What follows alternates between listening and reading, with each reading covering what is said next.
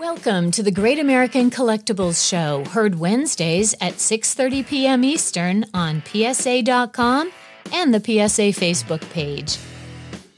The Great American Collectibles Show is brought to you by PSA and the National Sports Collectors Convention.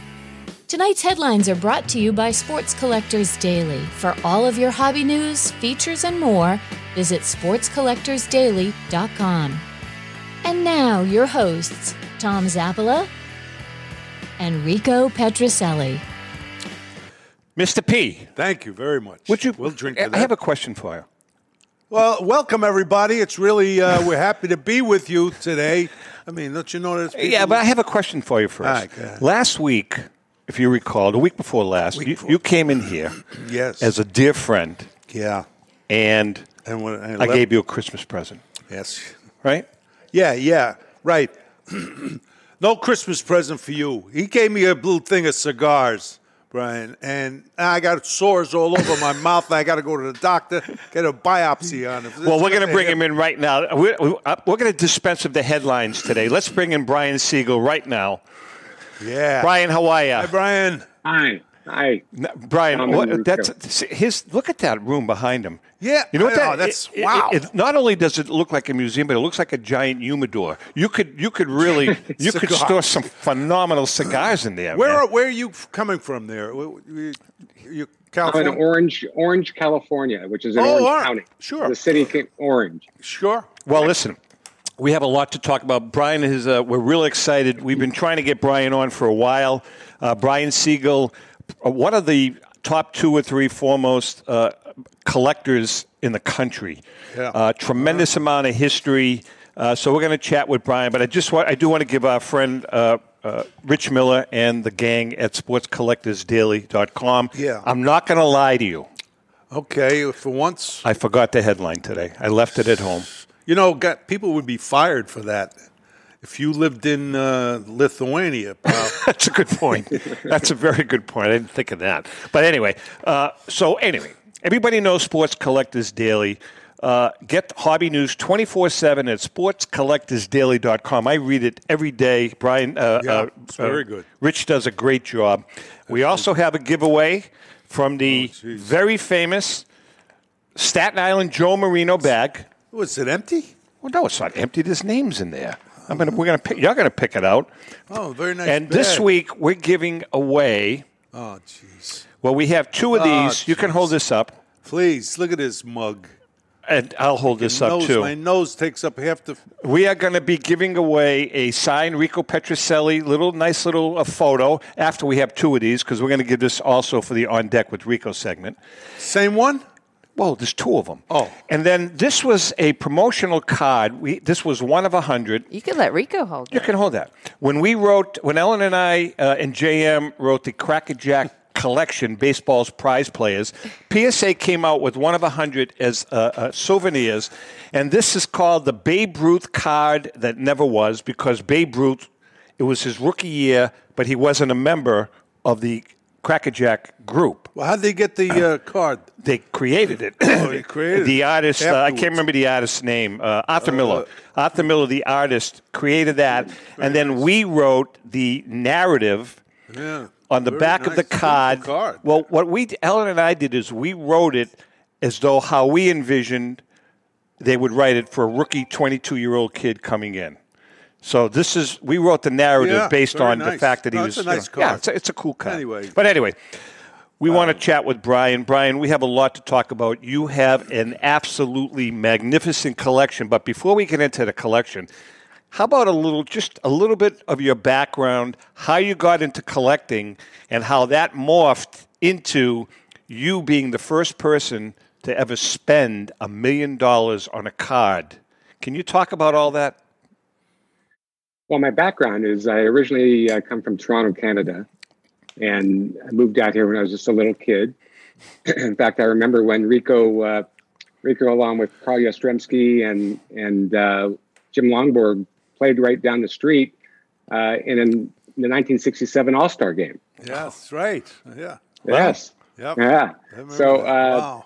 I collected a little bit back then when I was a little kid, and then things became more important, other things, school and college and actual working, that became very important. And I started a company about a year out of college that did financing for medical equipment for physicians and dentists and any medical professional. Wow. And we grew that company up. I took the company public and eventually sold it to American Express. Oh. Wow. That's Wow. That's and then great. American Great Express, story. in their infinite wisdom, within 2 years, destroyed the company. Oh, did they really? Yeah. Wow. So, but during that time, when I was doing all of that, I started getting into collecting. And what I did is I started out collecting rookie cards from people that I had grown up watching. So I started like 60 rookie cards from the 60s. Mm-hmm. Then I went back to the 50s, with the Hank Aaron's and Mickey Mantles and so forth. And then I realized that there's a whole pre-war set of cards that I was unaware of growing up. And I really started focusing on two areas. One was Cracker Jack cards and one was T206 cards, one of which is the Honus Wagner card. Now, you're talking about the Honus Wagner card. Yes. Okay. Yes, but the Honus Wagner card was a part of 75 images of Hall of Famers in that T206 set. Right. So my goal was to collect all the cards in PSA 8 or higher, which is some of them have populations of 2 or 3, right, maybe 4. And the idea was to collect 73 of the 75 because 2 of them, Eddie Plank and Honus Wagner, were rarities and very expensive. Correct. And only after selling my company was I able to even think about, let alone spending in the year 2000, actually, spending $1 million, a little bit over $1 million for that PSA 8 Honus Wagner card. Now, the Wagner card that you're referring to is the card that is now owned by Kenny Kendrick. Right. Right. Now, did you buy it from Gretzky, or was that up the ladder a little bit? Yeah, he owned it with Bruce McNall. I think they bought it in 1991, and then McNall had a lot of problems, shall we say? Yeah, and was eating bread and water for a couple of years, and Gretzky took over the card, and he was not really interested in collecting like McNall was, so he sold it to Walmart, who had a... That's right. They had a giveaway. They had a giveaway. Yeah. And a postal worker in Florida won the giveaway. And the card was valued at about $500,000, and she couldn't afford to pay the taxes, so she sold it. And then Mike Gibwitz bought that in auction, man from Chicago. And he owned it prior to me buying it in the year 2000. So he owned it for about 4 years, and then I owned it for about 6 years. Now, if I may ask, and this is an interesting question. Me? Yeah, no, I'm going to ask Brian. So you pick, and you don't have to share this with us, Brian, but you spent $1 million for the card. Right. Can I ask you what you sold the card for when the time came? Yeah, I sold it for somebody actually called me out of the blue. It's really kind of funny because it's actually my dentist, of all people, knew somebody that was interested in buying the card. I had told my dentist, who I'd known for many, 30, 35 years at the time, he said, there's somebody that's interested in buying or talking to you about buying the card. It was another local Orange County person.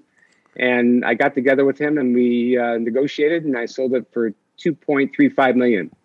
Oh, that's great. Nice little pickup. I want to ask you, initially, when you first started collecting, where did you buy your cards? Was it auctions, or I know they had a lot of what do you call card shops? Card shows, card shops, and so on.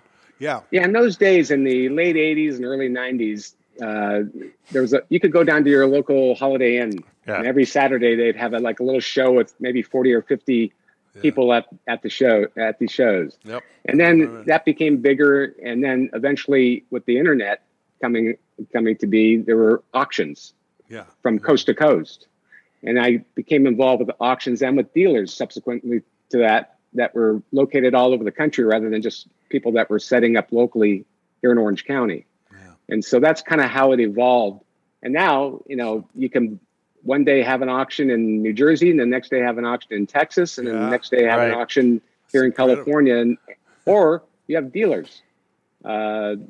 With the bats and the jerseys that I buy, I buy some of them through auctions and some of them through dealers, and others just personally, directly from previous owners that I know. Well, I don't know if I told you this, Rick, about Brian has been gracious enough to, we talked about Mike Hefner from Leland's, and Mike was wonderful when we were down in Philly. Yeah. He opened up his house to us to do the photo shoot for the page chapter breaks for the new book that Ellen and I are doing that's going to be released next summer.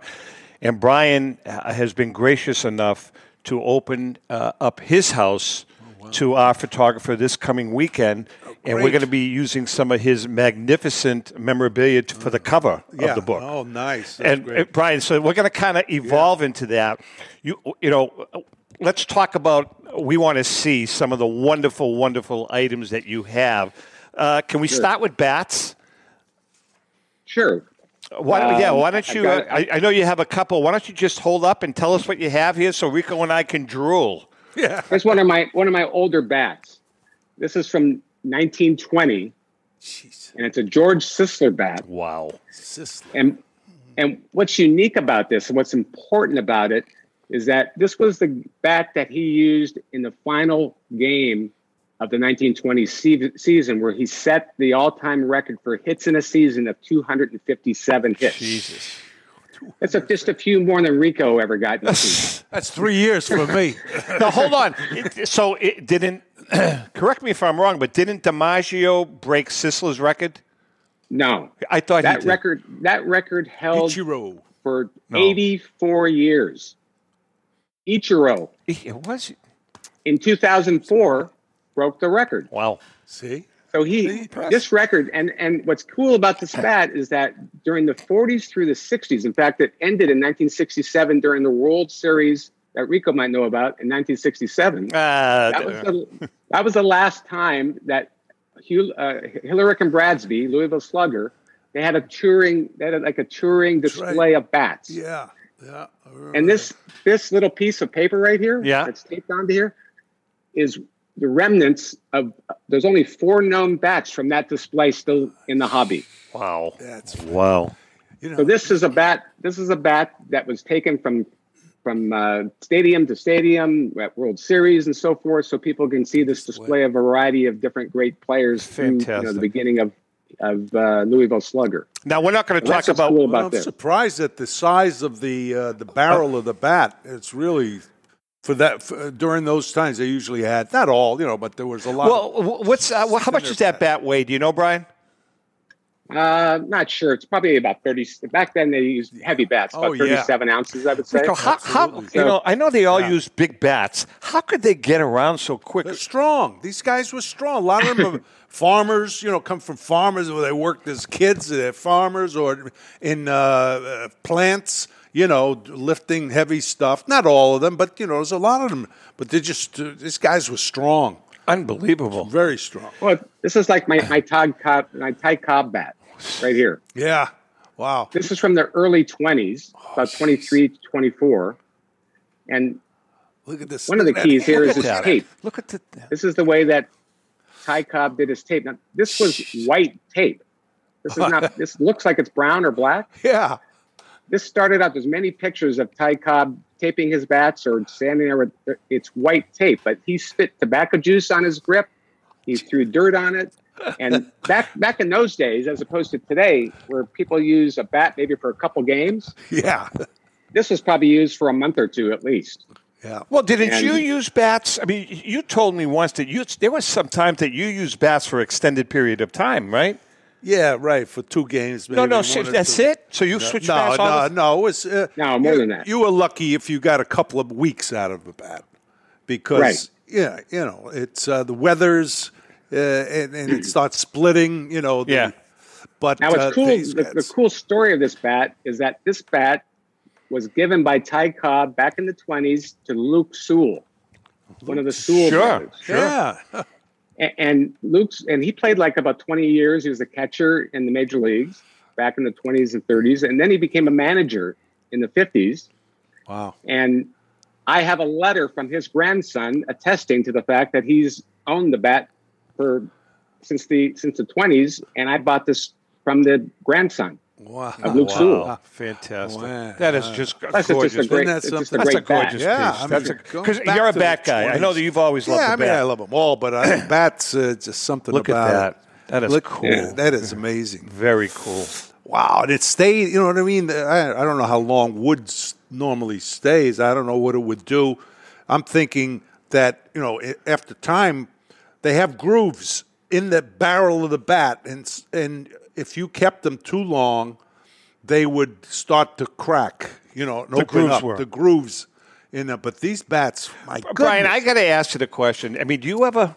Because if it were me, I would be doing this. Do you ever just go down to your beautiful room there and just pick up a bat, like a cob bat, and just hold it in your hands? Oh yeah, I swing it. Oh, But the key is I'm a right-handed swinger, but with a Ty Cobb bat or any other lefty, I have to swing it lefty. In fact, my son was here last night, and he said, "Let me swing that Ty Cobb bat." And he started swinging it right. I go, "No, you can't swing it right-handed. You must swing it left-handed." that's cool. Right. Very Because cool. then you're swinging it similar to Ty Cobb. We had He chatting with. had split. Didn't he? Cobb split. Yeah, he did. His Yeah, hands, he had, right? yeah, he did. Wow. We are chatting with Brian Siegel, collector extraordinaire. Brian, what else? Can you show us another bat or two? Sure. This is my Jackie bat. You got to have a Jackie bat. Everybody's Jackie gotta have- Robinson. Yeah. Wow, look at that size of that. Look at the barrel in that I thing, know. Rico. Yeah, you can see the barrel's gotten bigger. So that's what you can see from the Ty Cobb, very thin, and same with the sister. But then in the 40s and 50s, the barrels got bigger. That's just the nature of, and they got lighter over time. Jackie, you talk about him. He's strong Was he? guy. Oh, He wasn't man. that big. No, well, he was. This two something. So this one is cool, not only because I know the exact date. John Tobby from PSA DNA, he narrowed down the exact date in 1952 that this bat was ordered based on its size and weight. Wow. And on top of that, I have a letter from the boy who was with his father at Ebbets Field when this bat was given to them. So that's Right out the of the- provenance. Yeah. Wow. Yeah, I got a letter directly from him saying I was at the game in the early 50s and I was there with my dad and I got this bat of Jackie Robinson. He's held it ever since. And then I bought it from him. Rico, a bat question that's for you. As you got older, did you use a lighter bat? Is that typical for players? We would not older so much. Is that in August? We'd get bats. We'd order bats, a dozen bats, and most of the guys ordered a lighter bat. Same Makes model, sense. but a little lighter. Makes sense. Makes sense. Yeah. Makes good Didn't sense. help me, but helped a lot. Ted Williams was the first one. He went to Louisville Slugger and he said, I want that bat, but I want you to make it in 32 ounces. Yeah. And they looked at him and said, we'll do that, but you're going to lose all your power. You're going to lose. You can swing it. You'll still be a good batter, but you're going to lose all your power. And see, they were thinking that mass times speed equals power. And he was thinking, which correctly he was thinking, because everybody uses a lighter bat now, Right. is that it's the speed of the bat that provides the power. Absolutely. Yeah, you do have to have muscles in your body, but sure. the speed of the bat. So if you go back to Babe Ruth, many of his bats are over 40 ounces. God. Imagine turning a bat like that. I mean, 40 my ounces. Babe Ruth bat is 42 ounces, 36 inches long and 42 ounces That's heavy. unbelievable. That's a log. That's a log. That's Hey, Brian, amazing. before we continue about bats, is that a New York Sure. hat? Is that a New York baseball cap I see in your head? Wait a minute. Yes, this is a Lefty Gomez Hall of Famer. That's okay. Don't worry about it. I put it on just so Rico could cry a little bit. So that was actually Lefty's hat. That was his game used hat. That's right. Wow. Yeah, on the inside, Wow. it actually, back in those days, it's very hard to authenticate a hat. But back in the 30s, into the early 40s, they actually stitched the size and the name of the player for Major League players directly into the leather Very band cool. inside the cap. Listen, we have about a minute and a half before our first break. Can you hold up? Can you show us one more bat? Not the Yaz bat yet. We'll talk about that coming out of the break. This is my Lou Gehrig. Gehrig bat. Oh, my goodness. Look at that thing. Look at the way it's Look taped. at the handle. So that's Yeah. now nowadays that thing is like half the size. The handle, as it's going in towards the. Okay, what's unique about this bat? Look It's at very that. difficult to see. I was testing this out last night. Difficult to see, but this bat from Lou Gehrig. This is from 1928, and what's unique about this bat? It's side written.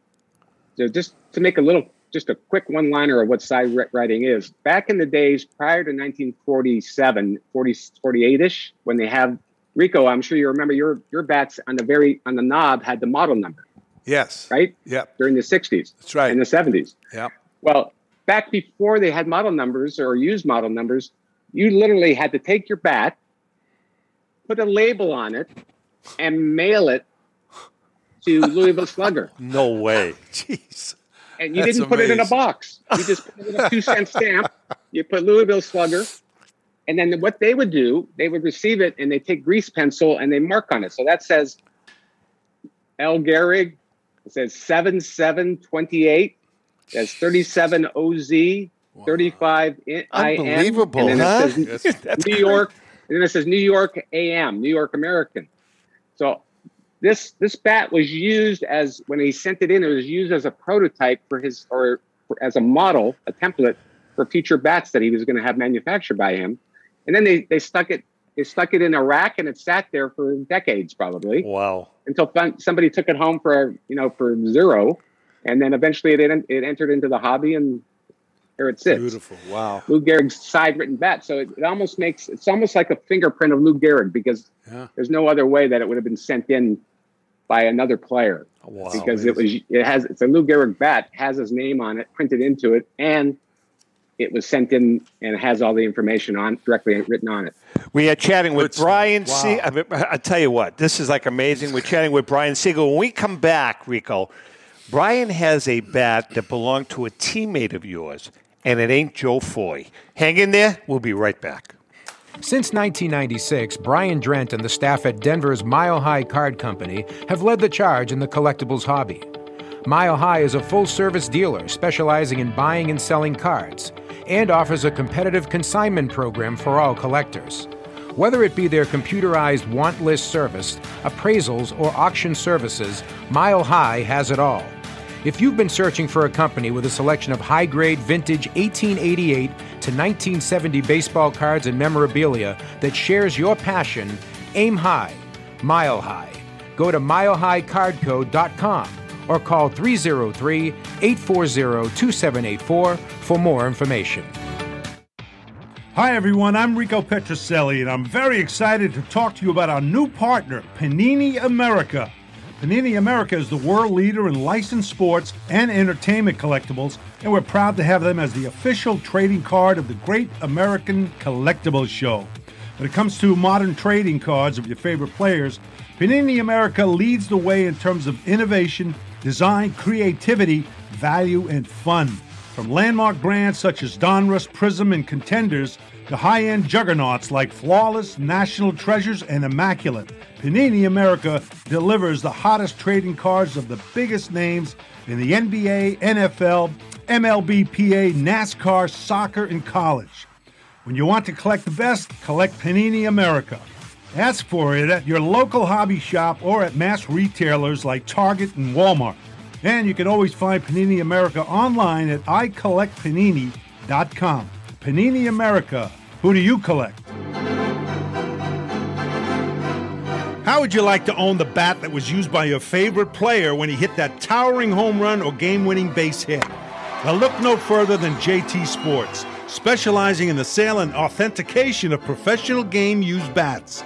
As the official authenticators of professional model game-used bats for PSA DNA, JT Sports will guarantee the authenticity of any bat purchased from them. JT Sports also buys and sells game-worn uniforms, gloves, and baseball equipment. The unique quality of the collectible is what JT Sports is all about. Give them a call at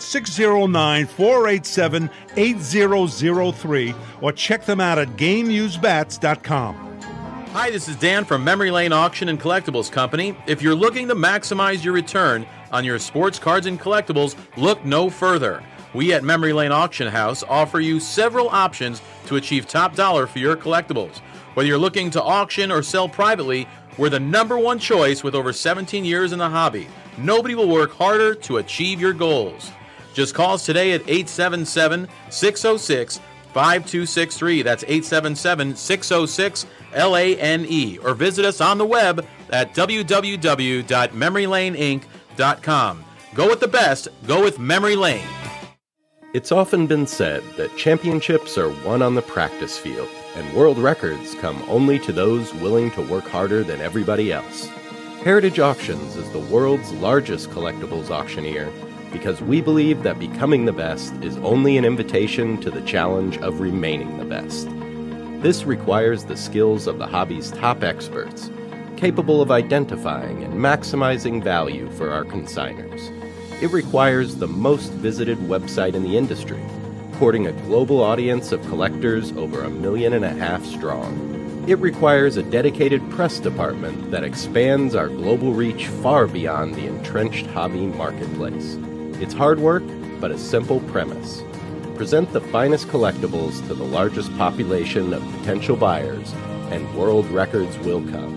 We invite all listeners to put the unmatched power of Heritage Auctions to work for you. Auction evaluations are always free, and our commission-based fee structure ensures that our interests are always aligned. The highest possible price for your collectibles. There will always be new world records to chase, so let's chase them together. Visit our website at ha.com and request your no-obligation review today. Now on deck with Rico Patricelli. Hi, my name is Chloe. Time for On Deck with Rico Patricelli. Okay, before we get back to Brian, it is time for our segment called On Deck with Rico, brought to us by our good friend Brian Dwyer and the great staff at REA Auctions. Don't forget, Rico, to get your bid in by going to robertedwardauctions.com. That's Robert Edward Auctions for extraordinary results and extraordinary service. This week's question, and by the way, this will be for the signed Rico Petrocelli little picture here.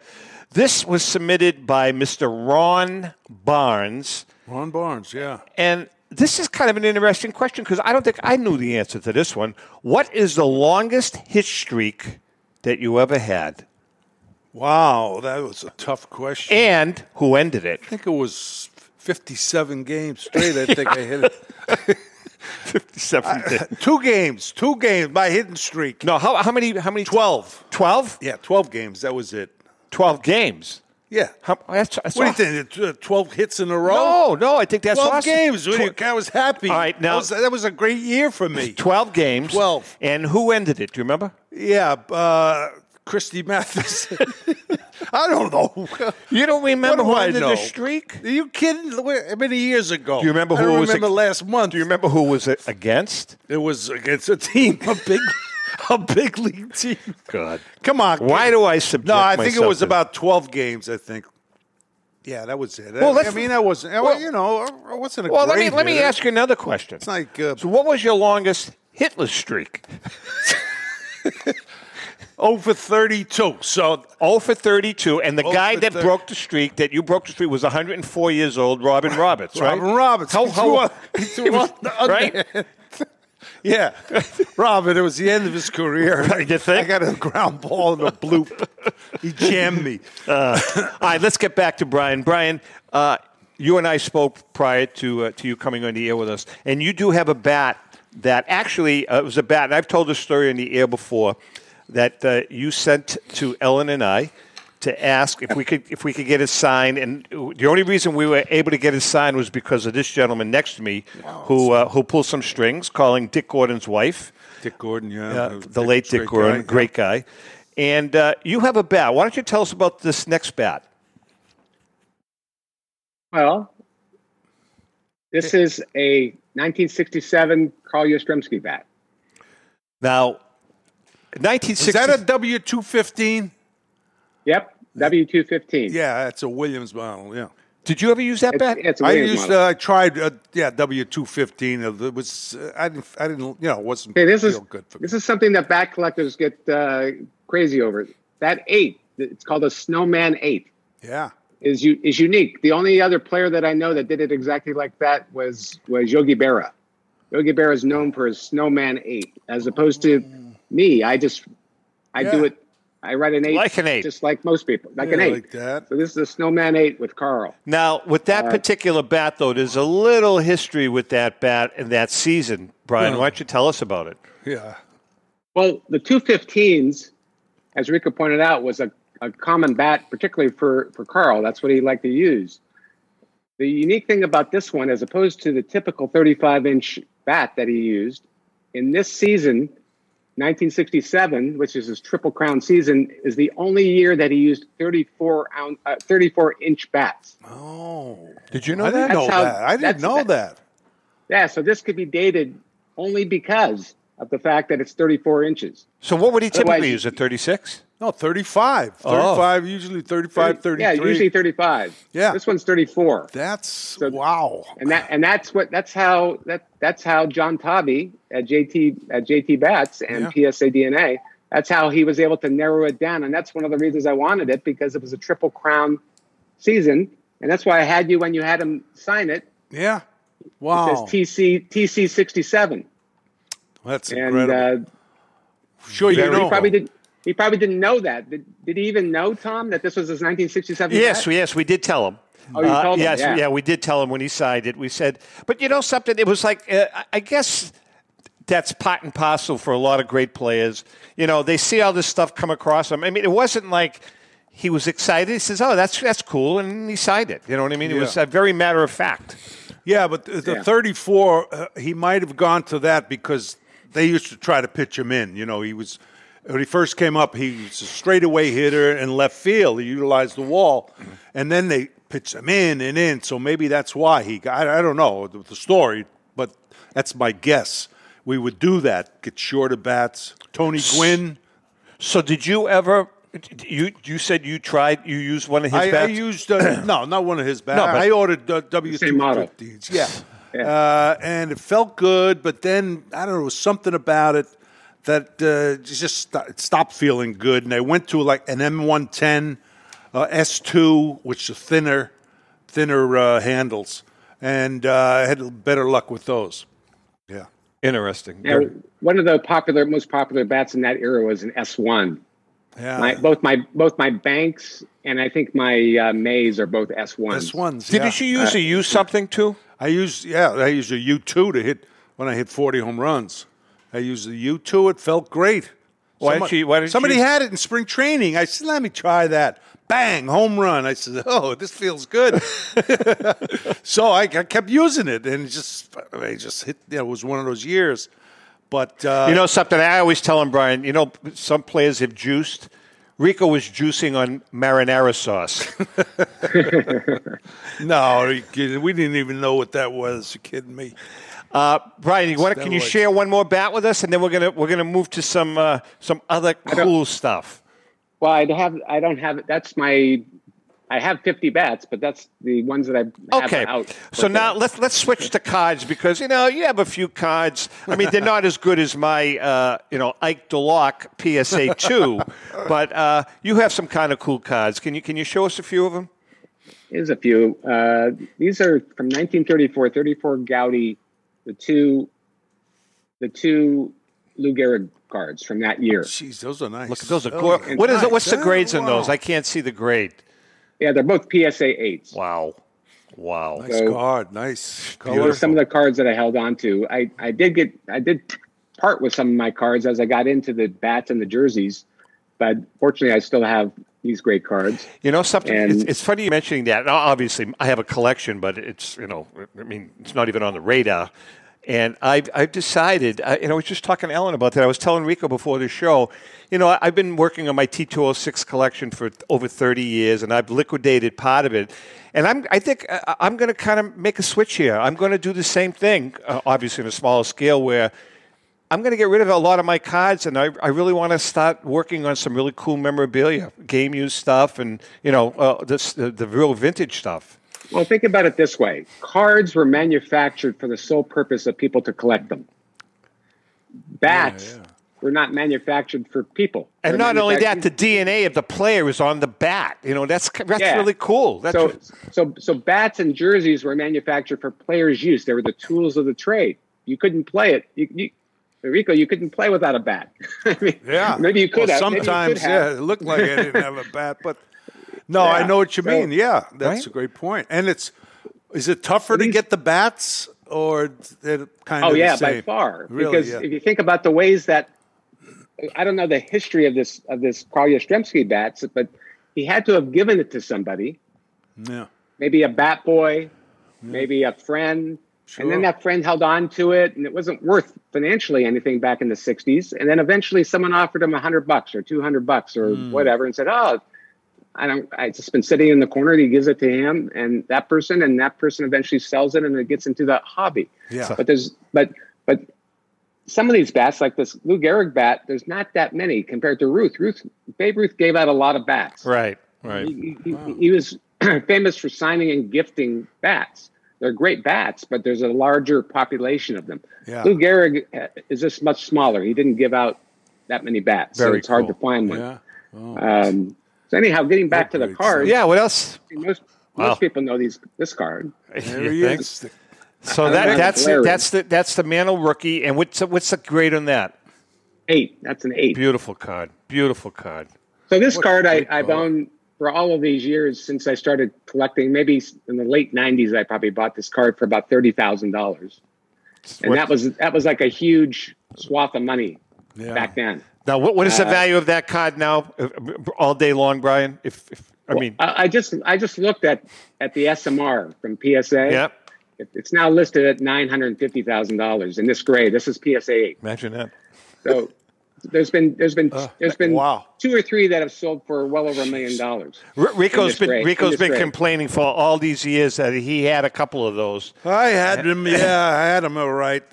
And they're gone. They're gone. My mother, we moved at the old story with the shoebox out. What'd you do, Ma? Ma, what'd you do? It's junk. What do you want, a junk? Hey, by the way, Charlie Perina from Just Rip It will be joining us a little later on in the show. Brian, how about what else do you have for cards? Well, I had to, because where you guys are, I had to come up with the Boston cards. Right. So this is someone that's a contemporary of Rico's also. Teddy Ballgame. Is that Ted? No, that's Ted's rookie's card. That's his 39 Bowman. Play ball. Yeah. Oh, I'm sorry. 39 play ball. And what's the grade on that? That's an 8 also. Wow. Rico, you had a little history with that gentleman, huh? Well, yeah. I mean, he was great hitter, but he's a great teacher of hitting. He loved to talk hitting. And if he had a bat in his hand, Brian, he would squeeze it while he's talking so hard, you could almost smell like it's burning. It's the wood burning. Holy jeez. And we get pumped up. And then I actually go into other sports. Yeah. This is someone from Boston that you might know. Bill Russell. Oh, yes. Bill Russell's 57 Topps rookie card. Now, I don't know. Today, for our viewers and listeners, remember you're watching the show on Wednesday night, but today is Friday. And tonight at the Boston Garden, David Hunt, friend David Hunt, is auctioning off most of Bill Russell's memorabilia. And I was just reading an article that Shaq O'Neal said yesterday that he said, I don't care how much it costs, nobody's going to outbid me, and I'm going to buy all of his 11 championship rings. Wow. Shaq is going to. Holy cow. That's a great card. That's beautiful card. I get sick when I look at that card because I had that card and I sold it. So this is in PSA 8. I probably spent maybe $5,000 for this back in the probably mid 90s or something. Yeah. This card is now sold for over $200,000. Ellen's going to shoot me. She's going to shoot me. I had that card in a 6. Yeah, see? That's what I mean. I had it in a 6. She's going to shoot me. And then for the hockey fans out there, we got Bobby Orr. Oh, there he is. That's Bobby Orr's rookie card. Another friend of yours. You've done some stuff with. Yeah, those guys played. We played golf and man, Bobby's one of the great gentlemen. Just a real gentleman. Really is. I have a signed hockey puck from him when I was a kid. Oh, that's good. Yeah, so he's one of the heroes of Boston Athletics. Oh. I mean, so I had to bring in. I got the Ted Williams, the Bill Russell, and the Bobby Orr rookie card. Yeah, Brian, nice. we're gonna. There's some other. We're gonna show some images on the screen, and I know right now you're going to be able to see them when we air. But I know that you can talk about it. Can we bring up the Chief Bender, if we can? Now we're looking at a Chief Bender. It looks like a game used jersey? Can you tell us a little bit about that, Brian?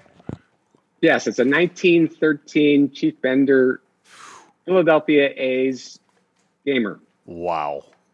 A home jersey. Hell of a picture, by the way. If you look at that picture, I also collected other things. Like there's a ticket there. If you see the ticket, there's a ticket from the first game of the 1913 World Series. Yeah. He pitched that game. So he pitched possibly in that uniform in that game, in the first game of the 1913 World Series. Man. I have a ribbon from the 1913, a press ribbon from the 1913 World Series. I'm not sure if it's in the photo. It should be in that photo. I think it is, yes. The press ribbon. It is. There's only one or two others that are in that condition, because if you think of a ribbon, just the nature of a ribbon hanging down, good luck trying to find something from 1913 that is in that condition. That's the stuff, man. It's incredible. It's just amazing. Wow. I bought those both in the Barry Halper auction back in 1999. Yeah. Now, so I bought them together, or in that auction together. Yeah, Barry was with the Yankees. All right, now the next image is the Burke Ale image. Can you tell us a little bit about that?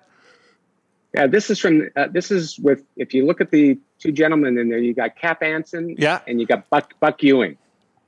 And what's unique about this is that these two guys in this image, this company, Burke Ale, is a Guinness company, like Guinness Ale that's around today. They were the first two professional athletes ever to be paid to endorse a product in that image. Wow. In 1889, think about that. That's the first paid. That's incredible. Wow. That's crazy. Now think about Jordan and LeBron James and all the money that these people make, today. That's sometimes that accounts for more than their salary. And that's the grandfather. Okay, we're looking at another one. This is a DiMaggio now. This is a DiMaggio. Looks like a DiMaggio Dodge ad. You're right. Dodge ad. Yes, and that's from 1938. He signed a contract. There's 2 or 3 different images of DiMaggio behind the wheel and in different images. I think I've never seen another one. I think this is one of one for this particular image. It's 5 feet long and about 2.5 feet wide. Wow. Of DiMaggio promoting, and that's only his third year in the big leagues. Jeez. Was that the last one, Chrissy? Was there one more? No, you got a bunch more. We got the Dodgers. We got the Babe Okay, Ruth. yeah. Let's bring up the Dodgers. Yeah. I didn't write that down for some reason because I'm an idiot. Okay, so we're looking at some wonderful Dodgers jerseys. 32, 5, 33. Can you tell us a little bit about those jerseys? Sandy. Yeah, from left to right, you got Sandy Koufax, then you have Don Drysdale, and then you have Roy Campanella from 1954. And then you have Duke Snider from 58, the first year they were in What a Los display, Angeles. huh? Yeah, that's fabulous. I mean, this is just amazing. Now, what's unique about the Koufax on the left is from 1965, and I think I've tried very hard, and I think I've photo matched it to the Game 7 game in which he beat the Twins with a shutout. Yeah. This is back before they kept track of the number of pitches, or they kept track and then they tore it up at the end of the game. Yeah. There's so much talk about 100 pitches and all of this today. Well, they didn't. And he pitched Game 5, and then he had 2 days rest, and they put him in to pitch Game 7. He pitched another shutout. Fantastic. I think it was a three hit shutout in, I believe, 3 or 4 hits in Game 7. And I have a photo match that I think nails down that is the actual jersey, because they had 2. I don't know, Rico, during the 60s, was it typical you had 2 road uniforms and 2 home? Exactly, yes. Yeah. So even without that, then, with this one, which is from 65, you have a 50% chance that was the jersey he wore in that game. But I think I've narrowed it down. I've got a couple of color pictures that narrow it down. If you go, and then you go to, there's a 63 Drysdale, and then after that is the Campanella, which has a cool story. Campanella, of course, with his accident he stopped playing after the 57th season before the Dodgers moved to Los Angeles. Right. And after 1958, USC won the collegiate championship. Yep. And they had tryouts for players, and they invited one or two of the players from that USC team, and a guy went and tried out. And they just said, hey, go in the clubhouse and get some of our gear to wear while you're trying out. So he went in there and he got a Don Drysdale pants, and he got this 1954 Roy Campanella jersey to wear. Jeez. So he owned it for about 45 years until I bought it in auction, and so I own it now. Fantastic. But he bought it. He just took it home. He was offered a contract, but he had a senior year ahead of him at USC, and he wanted to get married and stay in Southern California. He didn't want to be sent out to a minor league team somewhere cross country, and that's where that Roy Campanella jersey comes from. All right, Brian, we're just about out of time. I can't thank stuff. you enough. This was just eye-opening, mind-boggling, tremendous collection that you have. And listen, again, I want to thank you personally, and to our viewers and listeners, I'm telling you, the cover of the book is going to be so cool because we're going to use some of this phenomenal memorabilia for the cover of the book. So, Brian Siegel, thank you so much for your time and wishing you luck down the road and good luck with the photo shoot, by the way. And tell Christy we send her our love. Yeah. Come on again. Thank you very much. Oh, yeah, he'll be on with us. You promise you're going to come on again with us, correct? This is fabulous. Sure. Okay. If you have the time, I have the stuff to show. If people Yes, are you interested do. in it, I'll be more than happy. Thank you very much. Brian Siegel, fantastic. Care, all right, we're going to take a quick break. We come back. Charlie P. is going to come on. Yes. Just rip it. Charlie Perino. In the meantime, we'll be right back. Panini America is the world leader in licensed sports and entertainment collectibles, and we are proud to have them as the official trading card company of the Great American Collectibles Show. Panini leads the way in innovation and design with great brands like Donruss, Prism, Contenders, Flawless, National Treasures, and Immaculate. Partnering with the NBA, NFL, Major League Baseball Players Association, NASCAR, FIFA, and college, Panini is certainly at the head of the hobby. You can find Panini products in major retailers like Walmart and Target, or online at icollectpaniniamerica.com. That's Panini America. Who do you collect? Pristine Auction is a family-owned and operated online auction specializing in autographed memorabilia, sports cards, coins, art, and collectibles. Since their founding in 2010, they've grown to 2 facilities in Phoenix, Arizona, totaling over 60,000 square feet. Jared Cavalier and an incredible staff of over 150 team members serve a very large customer base and enjoy every minute of it. By working with leading authentication companies, Pristine ensures all items are 100% authentic. In addition, third-party authenticators regularly travel to Pristine Auction to provide authentication services on site. Pristine Auction strives to operate its business in a way that's honoring to God, their families, and their customers. With a strong focus on speed, quality, and premier customer service, their mission is to be the leading online auction for every level of collector and fan. Pristine also works for Hope Sports and Identity Hoops International, traveling to Mexico to build houses for the less fortunate. Pristine Auction offers several online auction formats with thousands of auctions ending each day.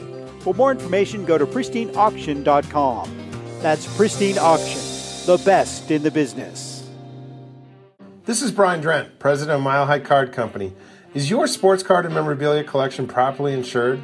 For easily replaced personal property, homeowners insurance is all most people need. But for prized possessions that you may have spent a lifetime collecting, it doesn't go nearly far enough. Collectibles Insurance Services has been insuring for over 50 years. They offer a full range of protection and a $0 deductible at an affordable rate with no appraisals required. I know because they insure my collection. If you have a minute, go to collectinsure.com and learn more about insuring your personal card or memorabilia collection.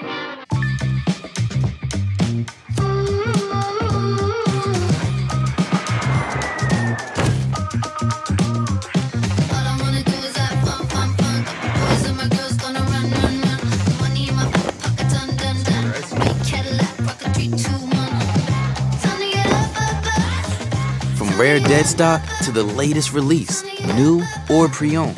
The drops never stop. eBay, authenticity guaranteed. With the holidays right around the corner, eBay is the place to go for all of your sports memorabilia. Sports or non-sports cards, by the way, autographs and much more. Whether it's a gift for that special someone or you want to just add to your collection, eBay's huge marketplace should be your first stop. And if you sell, now's the time to flip your cards and get some extra holiday cash. I shop on eBay all the time. That's eBay, connecting buyers and sellers globally. You know what I just bought? What? I just bought all of my weights. Oh, good. All of my hooks. Yeah. For Florida. Fishing stuff. For Florida. Yeah, that's good. Now, that's what I do. And then when I run out, I'm going to go to Perino because Perino's got a stash of hooks and fishing rods and stuff in his car. Oh, so nice. Charlie boy, how are you, brother? Hey, Charlie, what the hell was that with the camera? What were we looking at? Your floor? I don't know. We got 3 different cameras here. But you guys, I think it's your guys' fault. You guys switched to this beautiful studio. It might have been your background there. It actually hey, buddy, is. I'm a professional. She is a professional. Chrissy and David together, great team. They run roughshod over us. But listen, Charlie, before we get into Just Rip It, would you extend an invitation to Petroselli and I for Petroselli to get off his butt and come to the East Coast so we can do a show from your studio? Oh, that would be fantastic. Come on, Rico. Get the West Coast to the East Coast. Where am I going to stay? He won't. He charges, double. I said $139 a night. See what I mean? And the food's extra, right? Well, the meal should be included if he charges you double. Right? I know that, but I would do it. We'll stay at a hotel. That's all right. All right, let's get to Charlie. Charles, first of all, how's everything going? Everything's going great. Everything's going fantastic. The energy's been there. Our JRI community's been overwhelmed with some great packs that we've been opening over the past several months. Business is brisk. Sports is brisk. Modern to the old. Right down the line, right across the board. Everything's been doing fantastic. That's great. That's good to hear. I tell you. So we want we see the industry, see the individual, auction houses do well. You know something? Go ahead. I'm going to ask both of you guys these questions. You, Charlie, more than Rico. Yeah. So, and I've asked this question for the last month, but I want to get it from the horse's mouth. Are you seeing a dip in the vintage stuff? No, not at all. Not at all. The vintage stuff, the vintage cards from all the sports right across the board have, if not held or progressively gone higher. 2 guys that we've seen leveled off only because they went up too much were Jordan and Jeter. Only because they went up. Yeah, but I'm talking like using Marco. You're talking like Mantle. Yeah, using Marco the Magnificent as an example, who is a member of that generation, right? Yeah. Does he have any interest, or does that generation have any interest in the Gaudis, in the T206s? The younger generation, the millennials, the Gen Zers, they still like the guys that you're watching today live. I mean, I never seen Mickey Mantle play. It's a shame. I've seen him when he got older. I've never seen Babe Ruth play. Rico may have saw him at a couple of games. Oh, Rico and Ruth used to root together. They used to root together. I love those guys. I love Ruth and Gary. They're masterpieces. They're worldwide collections. The younger guys, they're aware of this, but they're more into the next big Ruth Mantle, the next Jordan, the next LeBron. That's what they're hunting around for.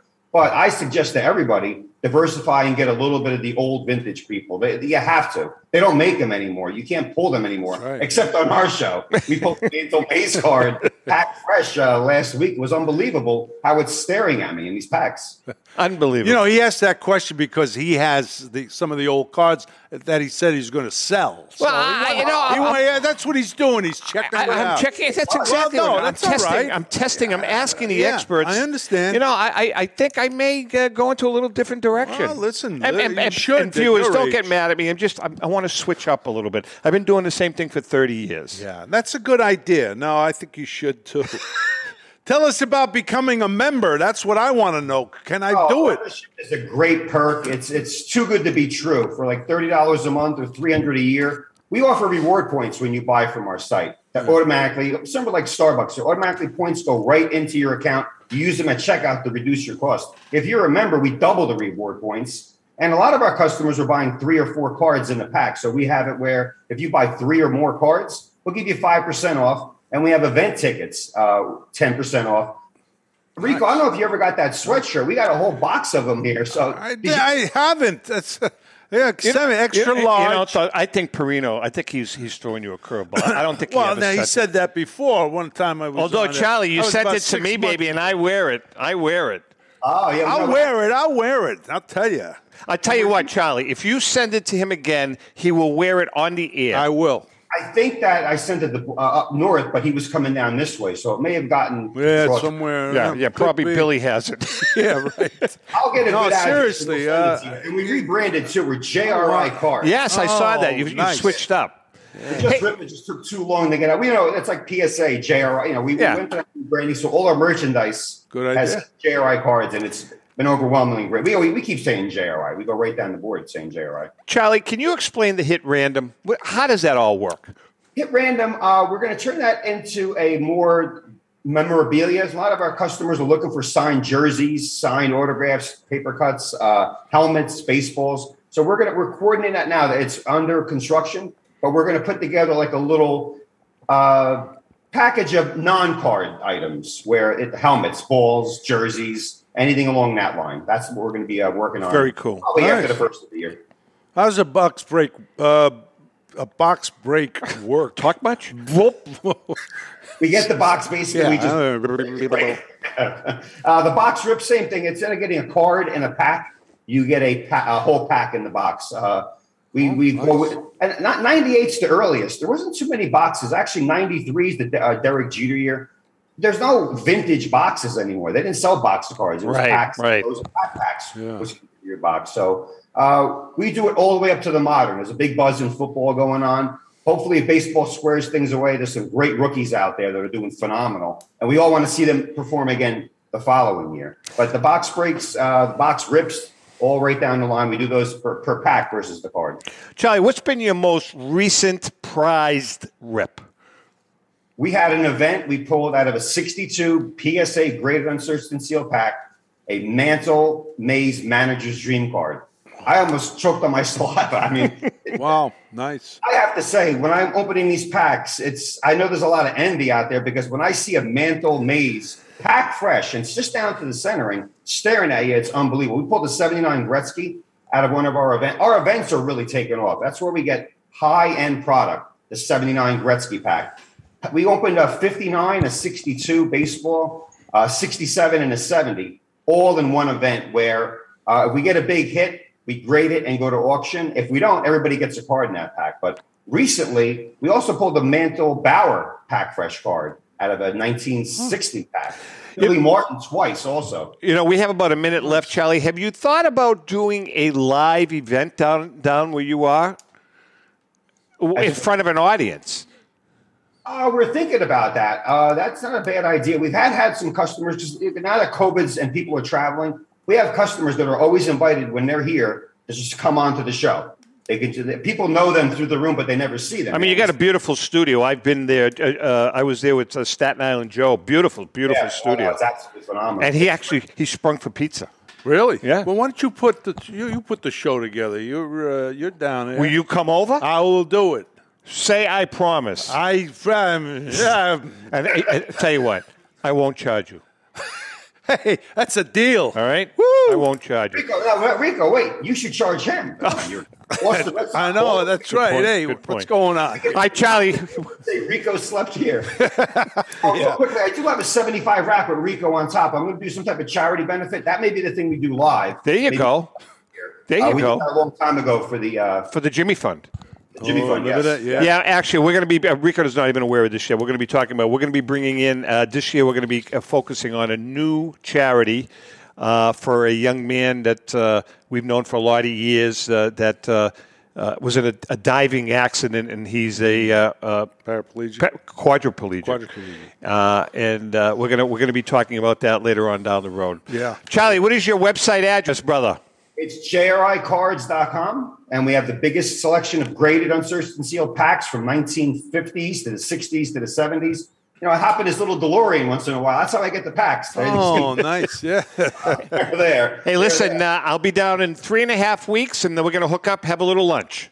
Absolutely. Who's paying? Who's paying? I'll pay. He's paying. You hear that? All right, Charlie. I'll make sure I fast the whole day. All right, we love you. Charlie Perino, JRI. All right, before we end this little soiree, let's pick out of the, you can hold these up. Oh, certainly. Out of the famous ugly bag. And this week's winner is Rondell Rosato. We know Rondell. You know? Nice family, Rosario and Rondell. You will be winning both of these, the Rico picture and the Babe Ruth card that never was. Here's what you got to do. Nice. Email me. Oh, I forgot. I've got to take her name out. Email me, IM me, PM me, carrier pigeon. I don't care how you get to me. You have 1 week to get in touch with me. If I don't hear from you in a week, he's gone. Huh? You're out. What are you signing it twice? No, I'm just ruining it. My teeth here, I'm making them dark, so I look like I don't have a... All right, listen, we're done. Guys, as always, you guys do a great job. Thank you very much. Yes. We had a little... we were sampling some cocktails before the show, and we got through it fine, right? Yeah, some of us had more than others, and some of us stuck to our jobs. Good point. With that being said, we love you guys. We're going to be... it's almost Christmas time, and we're going to be heading for Florida in the next couple of weeks. And with that being said... Yeah. Happy collecting. Take care, everyone. Yeah.